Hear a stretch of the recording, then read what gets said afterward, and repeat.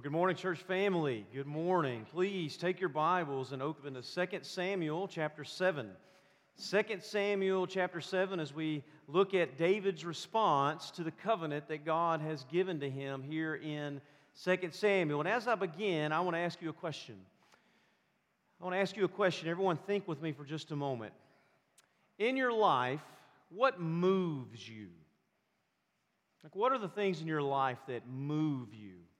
Where you become overwhelmed, where you have to stop and have a moment of what some people call like a moment of transcendence, like a moment where you encounter something that is completely other than you, and you become overwhelmed by it.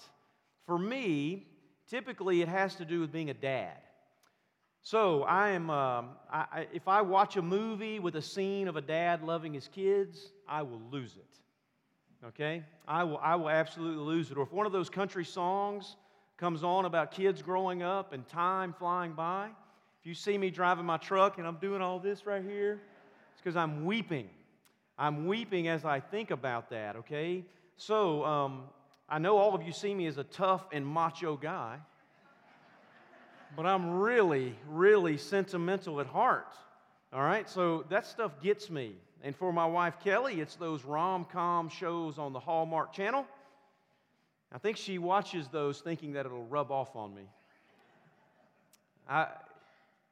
So she would say I might be sentimental, but I'm not very romantic. Now, let me just say that my wife, I would never say she's wrong about that because she's never wrong.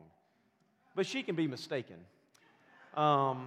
It may be something different that moves you, right? It might be watching UT beat Duke on television yesterday.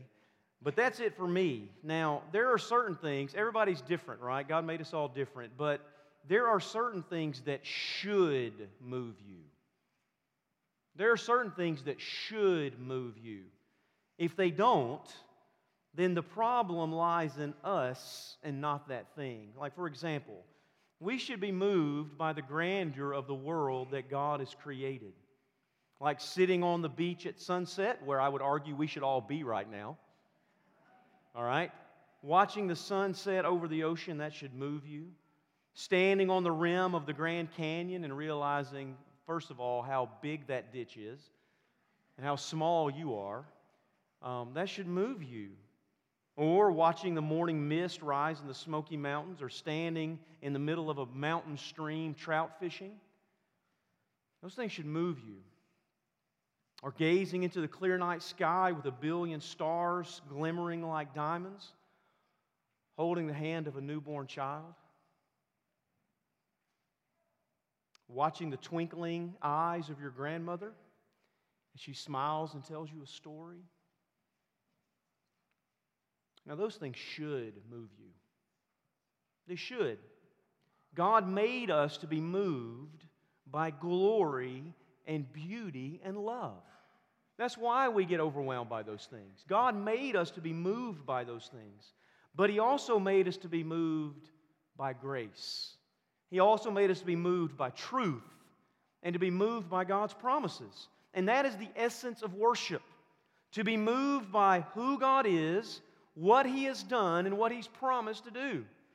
Okay? And that is what we're going to see in our text this morning. In chapter 7 of 2 Samuel, David longs to build God a house for the ark. That's what he wants, but instead, God graciously initiates a covenant with David and promises to build him a house through which He will extend the promises of Abraham and bless the nations through David. And so now, at the end of chapter 7, we have David's response to all of those promises that God has made. So I want to read as we go through the text, and I want you to see three major movements of these verses in verses 18 through 29. Three movements, okay? And we're going to start with the first one. I want you to notice that when David goes in, the first thing he responds to is that God is sovereign in grace. Okay? So let's pick up there. I'm going to pick up there at the end. I'm going to go back to verse 17 and read through verse 22. He says there, in accordance with all these words and in accordance with all this vision, Nathan spoke to David. So Nathan is relaying the covenant that God has promised to David. Okay, David receives God's word through Nathan the prophet. And it says this is what happened.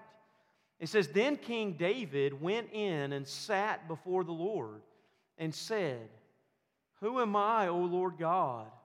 And what is my house that you've brought me thus far? And yet this was a small thing in your eyes, O Lord God. You have spoken also of your servant's house for a great while to come. And this is instruction for mankind, O Lord God. And what more can David say to you? For you know your servant, O Lord God. Because of your promise that according to your own heart you have brought about all this greatness to make your servant know it. Therefore you are great, O Lord God, and there is none like you, and there is no God besides you, according to all that we have heard with our ears.'" I want you to see here right now that David recounts God's sovereign grace to him, and he does it in at least three ways, okay, three brief ways. Notice here that David begins with talking about God's past grace, right? We talked about this some last week. David knows that God is the one who has been sovereign over all of his life and who has graciously made him who he is. It is God who has brought him to this place, and that's why David asks, after looking at this, he goes in and sits before the Lord in the tent, and he says, "Who am I? Who am I? And what is my house that you have brought me to this place?" David is having a moment of reflection. He knows that all of it is owed to grace. It was God who made him, who saved him from the lion and the bear, who saved him from the Philistines and from Goliath. It was God who anointed him to be king, though he was the youngest. It was God who preserved him from Saul and all his enemies. It was God who set him as shepherd over Israel. None of that was David's doing. That was David's past. But notice that also David responds to God's future grace. Also in the future, David knows that this grace will continue. He says in verse 19, "This was a small thing in your eyes, O Lord. You've also spoken of your servant's house for a great while to come." That David knows that this promise goes not only for the past and the present, but into the future. And David is blown away that what God has done in his past, and now he's overwhelmed of what God has promised to do as he cares for David's future descendants. That's amazing. And by the way, we live by faith in future grace as well. We know that all things work together for the good for those who love God and are called according to His purposes. That's the future. That God's promises, time in the future, God's promises are unshakable by whatever is in our future, which is why Paul says, neither height nor depth. He's convinced that nothing in all of creation, height nor depth, things present, things to come, nothing in all of creation can separate me from the love of God, which is in Christ Jesus. That's future grace that is going to come to us for eternity. But then David says there's a third way this grace has come to him, and it is instructing grace. It's instructing grace. Look at the end of verse 19. David talks about God's past and future grace, and then he says this, "This is instruction for mankind, O Lord God."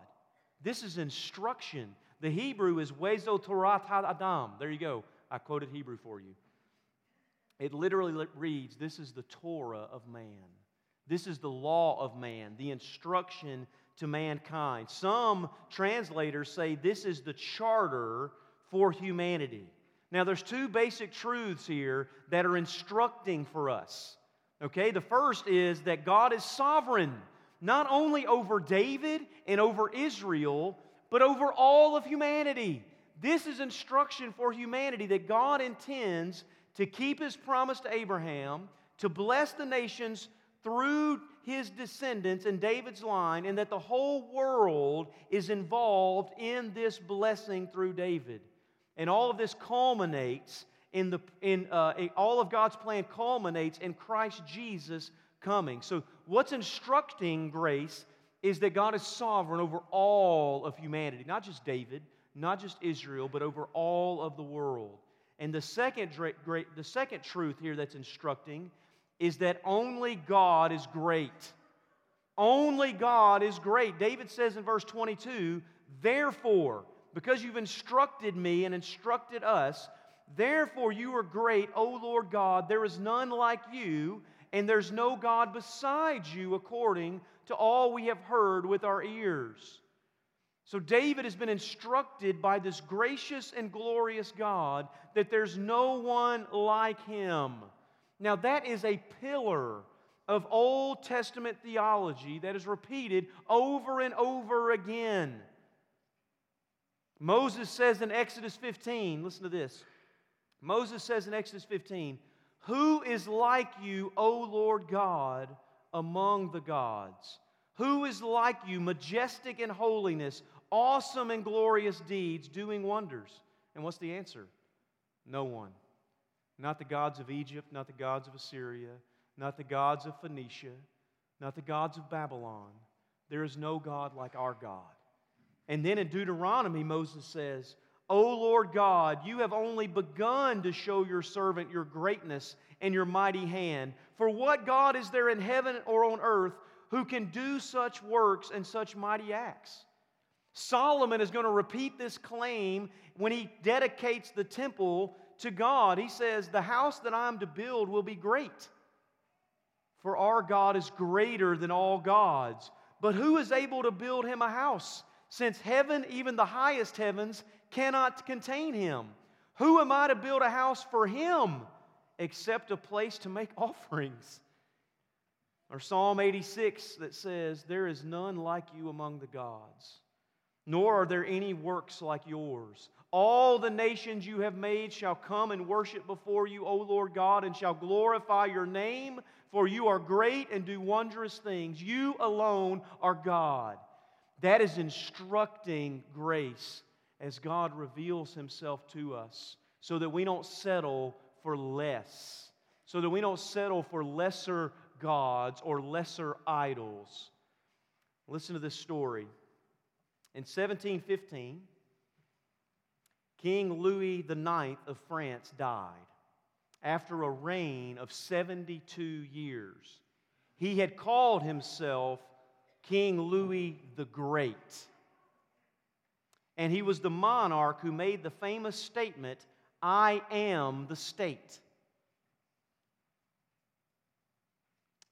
His court was the most magnificent in Europe, and his funeral was equally spectacular. As his body lay in state in a golden coffin for his extended funeral, orders were given that the cathedral should be very dimly lit with only one special candle set above his coffin to dramatize his greatness. Imagine yourself there.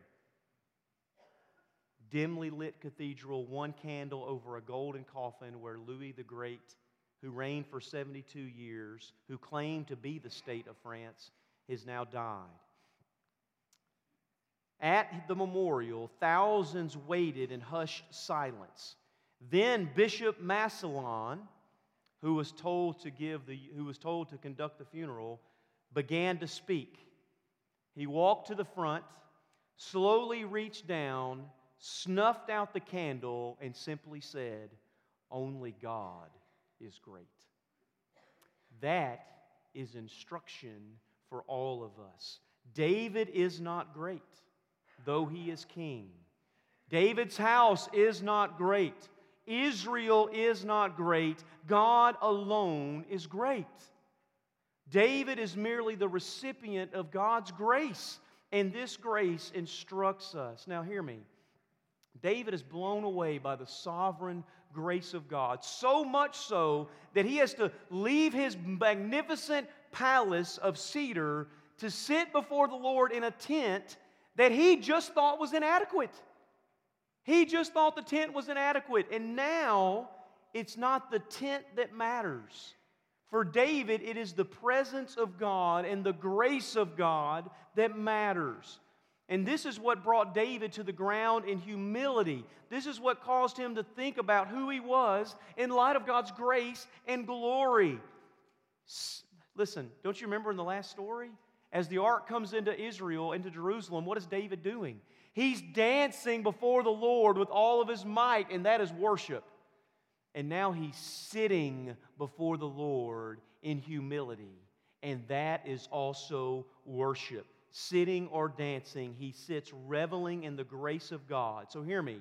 Receiving God's grace, seeing and recognizing God's grace, experiencing God's grace, what that leads to is humility and worship, to be moved rightly before God. It is so for David, and it should be for us as well. Sovereign in grace. That's why he praises God. Second, notice that God is also sovereign in redemption. Look at verses 23 and 24 as David turns his attention to God's people. He says in verse 23, he says, "And who is like your people Israel, the one nation on earth whom God went to redeem to be His people, making Himself a name and doing for them great and awesome things by driving out from before your people, whom you redeemed for yourself from Egypt, a nation and its God. And you established for yourself your people Israel to be your people forever. And you, O Lord, became their God." You see here that David now turns to recount God's sovereign grace in redeeming Israel. There are three simple but profound truths here that you need to take home. Notice first, this is all about God's sovereign purposes in redeeming Israel by His grace. Notice first that David says that God chose Israel for Himself. God chose Israel for Himself. David says that Israel is unique. They are the one nation that God chose for Himself. Now, if David was the only one to say that, you might say David is making this up. But this is exactly what Moses had told Israel in Deuteronomy 7. Listen to that. This is what Moses says. He says, "For you are a people holy to the Lord your God. The Lord your God has chosen you to be a people for His treasured possession out of all the peoples who were on the face of the earth." Now listen to this. It was not because you were more in number than any other people that the Lord has set His love on you and chose you. For you were the fewest among all the peoples. That's grace. I didn't choose you because you were good or because you were big. I chose you because I simply chose you.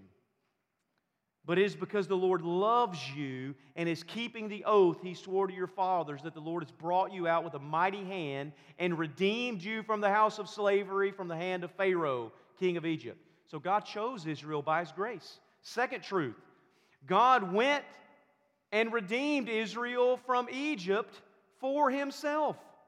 Notice that David says here that God goes to Egypt to redeem Israel from slavery, to make God's name and glory known. God did it to display Himself as great and above all gods. So over and over again, God looks at Israel and says, "I didn't save you because you were great. I didn't redeem you because you were great. I didn't redeem you because you deserved it. I did it because I am great and I am glorious, and you don't deserve this." Again, Moses says the same thing in Deuteronomy 4. He says, "For what great nation is there that has a God so near to it as the Lord our God is to us, whenever you call upon Him? Or has any God ever attempted to go and take a nation for Himself from the midst of another nation by a mighty hand and outstretched arm, all of which the Lord your God did for you in Egypt before your eyes?" So God does this for Israel. He goes and redeems them from Egypt for Himself. And third, David says that God established Israel as a people for Himself. You established for yourself your people, Israel, to be your people. So this is the story, by the way, of God's people. God chooses them, hear me, for Himself. God redeems them for Himself. God establishes them. Why? For Himself. God does this for the sake of His own name and glory. Not for the sake of David and not for the sake of Israel, but for God's own glory, because He chose them and rescued them and established them. Now here's what this means. Hear me. This is redemption. God is sovereign in redemption. And redemption in the Scriptures has two great pillars that cannot be separated. Two great pillars. And those two pillars are, number one, liberation or freedom when He redeems His people, He liberates them and frees them. And the second pillar is that God possesses them and owns them. Okay, are you tracking? Liberation and freedom, possession and ownership. So hear me, this is what this means. Israel is freed and liberated from slavery in Egypt, right? And at the same time, they are bought and redeemed so that they belong to someone else. They are God's own possession. So this is what this means. You got to get this. Americans need to hear this. Israel is given freedom. They are not given independence. There's a difference. They're given freedom. You're no longer a slave. But you're not given independence. You belong to me. Does that make sense? We're freedom-loving people. Jesus gives us freedom. He does not give us independence. Those are different concepts. Israel's freed from being a slave in Egypt for the purpose of belonging to God alone, and the same is true for us in Christ.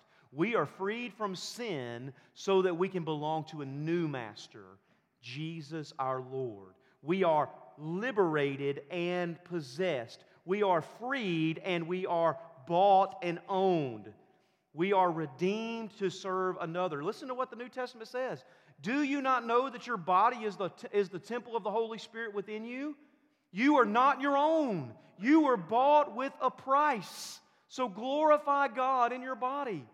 Or 1 Peter, know that you were ransomed from the futile ways inherited from your fathers, not with perishable things such as silver or gold, but with the precious blood of Christ, like that of a lamb without spot or blemish.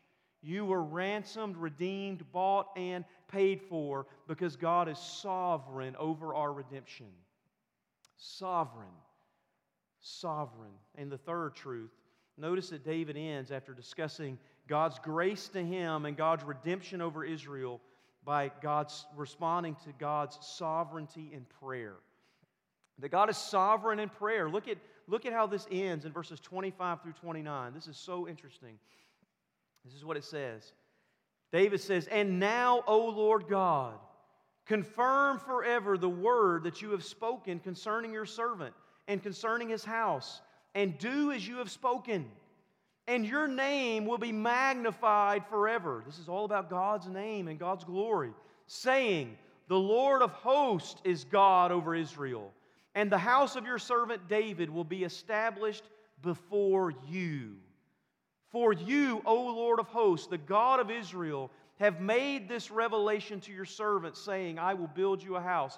Therefore, your servant has found courage to pray this prayer to you. And now, O Lord God, you are God, and your words are true, and you have promised this good thing to your servant. Now, therefore, may it please you to bless this house of your servant, so that it may continue forever before you. For you, O Lord God, have spoken, and with your blessing shall the house of your servant be blessed forever."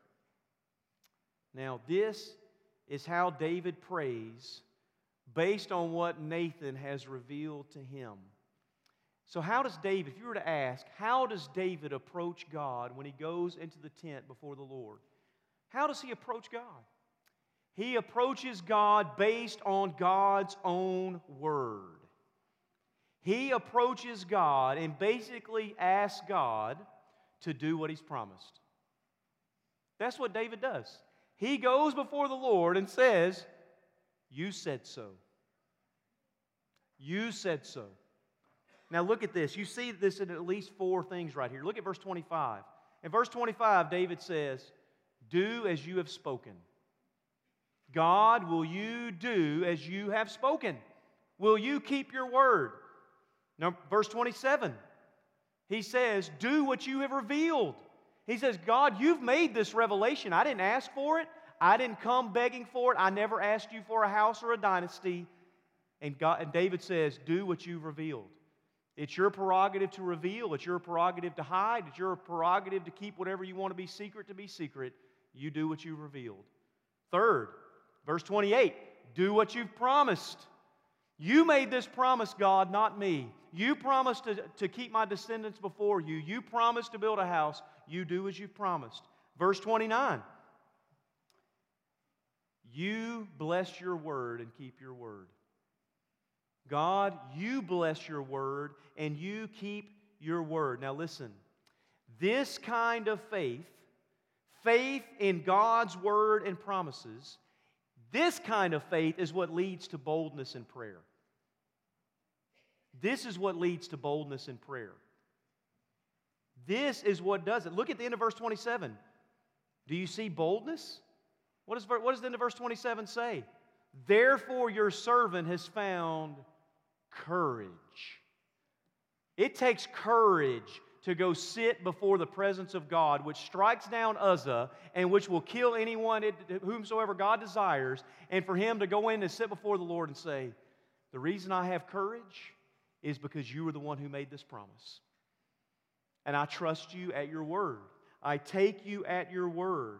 Listen, here's what this means for you every day when you get up and you go in before the Lord. Listen, God's promises are what sustain and strengthen our praying. If God doesn't keep His promises, why would you pray? Why? He doesn't keep His promises. Right? Why would you go pray? Listen, there is a difference in my child asking me for something, think about this, which I may or may not do, right? And my child, on the other hand, reminding me to do something I've promised. There's a difference, right? Think about this. Dad, can we go get ice cream after practice? That's a question, right? I get asked that all the time. All the time. Dad, can we go get ice cream after practice? Maybe, maybe not, right? It's my prerogative. Maybe, maybe not, right? There's a difference between me just asking, my kids asking for ice cream after a practice and this. Listen to this scenario. What if I say this, son, I promise to take you to get ice cream after practice today. And then the question comes later on. And it says, Dad, can we go get ice cream after practice today like you promised? Yes, son. I will keep my promise. Right? There's a difference. There is a difference. Listen, I do my best to keep my word, but I'm not perfect. I sometimes fail. The difference is God doesn't fail. He has never broken a promise. He only and always does what He says He will do. It is the very promises of God that must fuel our prayers. And so if you don't know the promises of God, how then can you pray boldly? You can't. How can you know that God hears or that He will act? You must know the promises of God. And David does. And that's why his prayer is dripping with God's Word. Now look back at our text as I conclude. All across this text, do you not see how David is moved by God's grace? He is moved with humility and worship. He is moved with praise of God and prayer. And David's worship and praise is based on God's grace and God's promises to him and God's people. And that's our story. David's story is not always our story, but in this case, it is our story. Our redemption as God's people is based on God's grace and promises to us in Christ. And just like David, our prayers are sustained and strengthened based on God's grace and promises to us in Jesus. God's grace and promises are meant to move us. Move us. And if we're not moved, then the problem is with us and not with the glory and beauty of God's grace. Especially when we know that all of those promises that God made to David are now ours in Jesus. Listen, let me close this way. God here promised David a dynasty, a house. And can I just remind you that the final king of David's dynasty has come? The final king that God promised has come. This final king has brought with him grace upon grace. He has redeemed us as His people. He has chosen us by grace. He has purchased us with His blood. He has conquered our enemies of sin and death, and He will bring us everlasting peace and joy. He has brought with Him God's kingdom, and one day He will return and He will sit on David's throne in a new Jerusalem. Listen, those truths should move us. Go sit before the Lord this afternoon and revel in those covenant promises. Go and worship before Him. Bask in your position as a son and daughter who has access by faith into the very presence of our Father. As Hebrews says, go before the throne of grace with boldness to obtain the grace that you need. And by the way, and when you go, pray. And you need to have the courage to pray the prayers that Jesus instructed us to pray. When you go before Him, you can say, Father, hallowed be your name, your kingdom come, your will be done on earth as it is in heaven, because you said so. Because you said so. Meet every need I have in the riches of Christ Jesus, because you said so. Father, do not leave me nor forsake me in my sin, because you have said so. That is the promise we have as God's people. And it should fuel our worship and our prayers. Would you pray with me? Father, we come before you today in the name of your Son, Jesus. You told us to come before you in His name and to pray anything according to your will, and you have promised to hear us. And Father, we know that your word is your will. And so, Father, we pray that today you would move over us and conform us to the image of Jesus. That today you would strengthen and sustain our faith. That you would awaken faith in unbelievers and you would work in us repentance. Father, that you would fill us by your Spirit, that we might not walk in ways that are contrary to your word, but Father, we may walk in ways that please you in every respect. And Father, that you would give us courage and boldness to do your will. And Father, though none go with us, that we would follow Christ. So Father, today, if there's any here who do not know Jesus as Lord, our great and gracious King, that today they would recognize their sin and they would hear your voice calling them to repentance. And Father, you've said that your sheep hear your voice and you call to them and they answer. So Father, would you bring about grace today, sovereign grace? Would you bring about redemption? And Father, would we recognize that you are sovereign over all things, even our prayers? So Father, move and act according to your purposes today. We pray this in Jesus' name.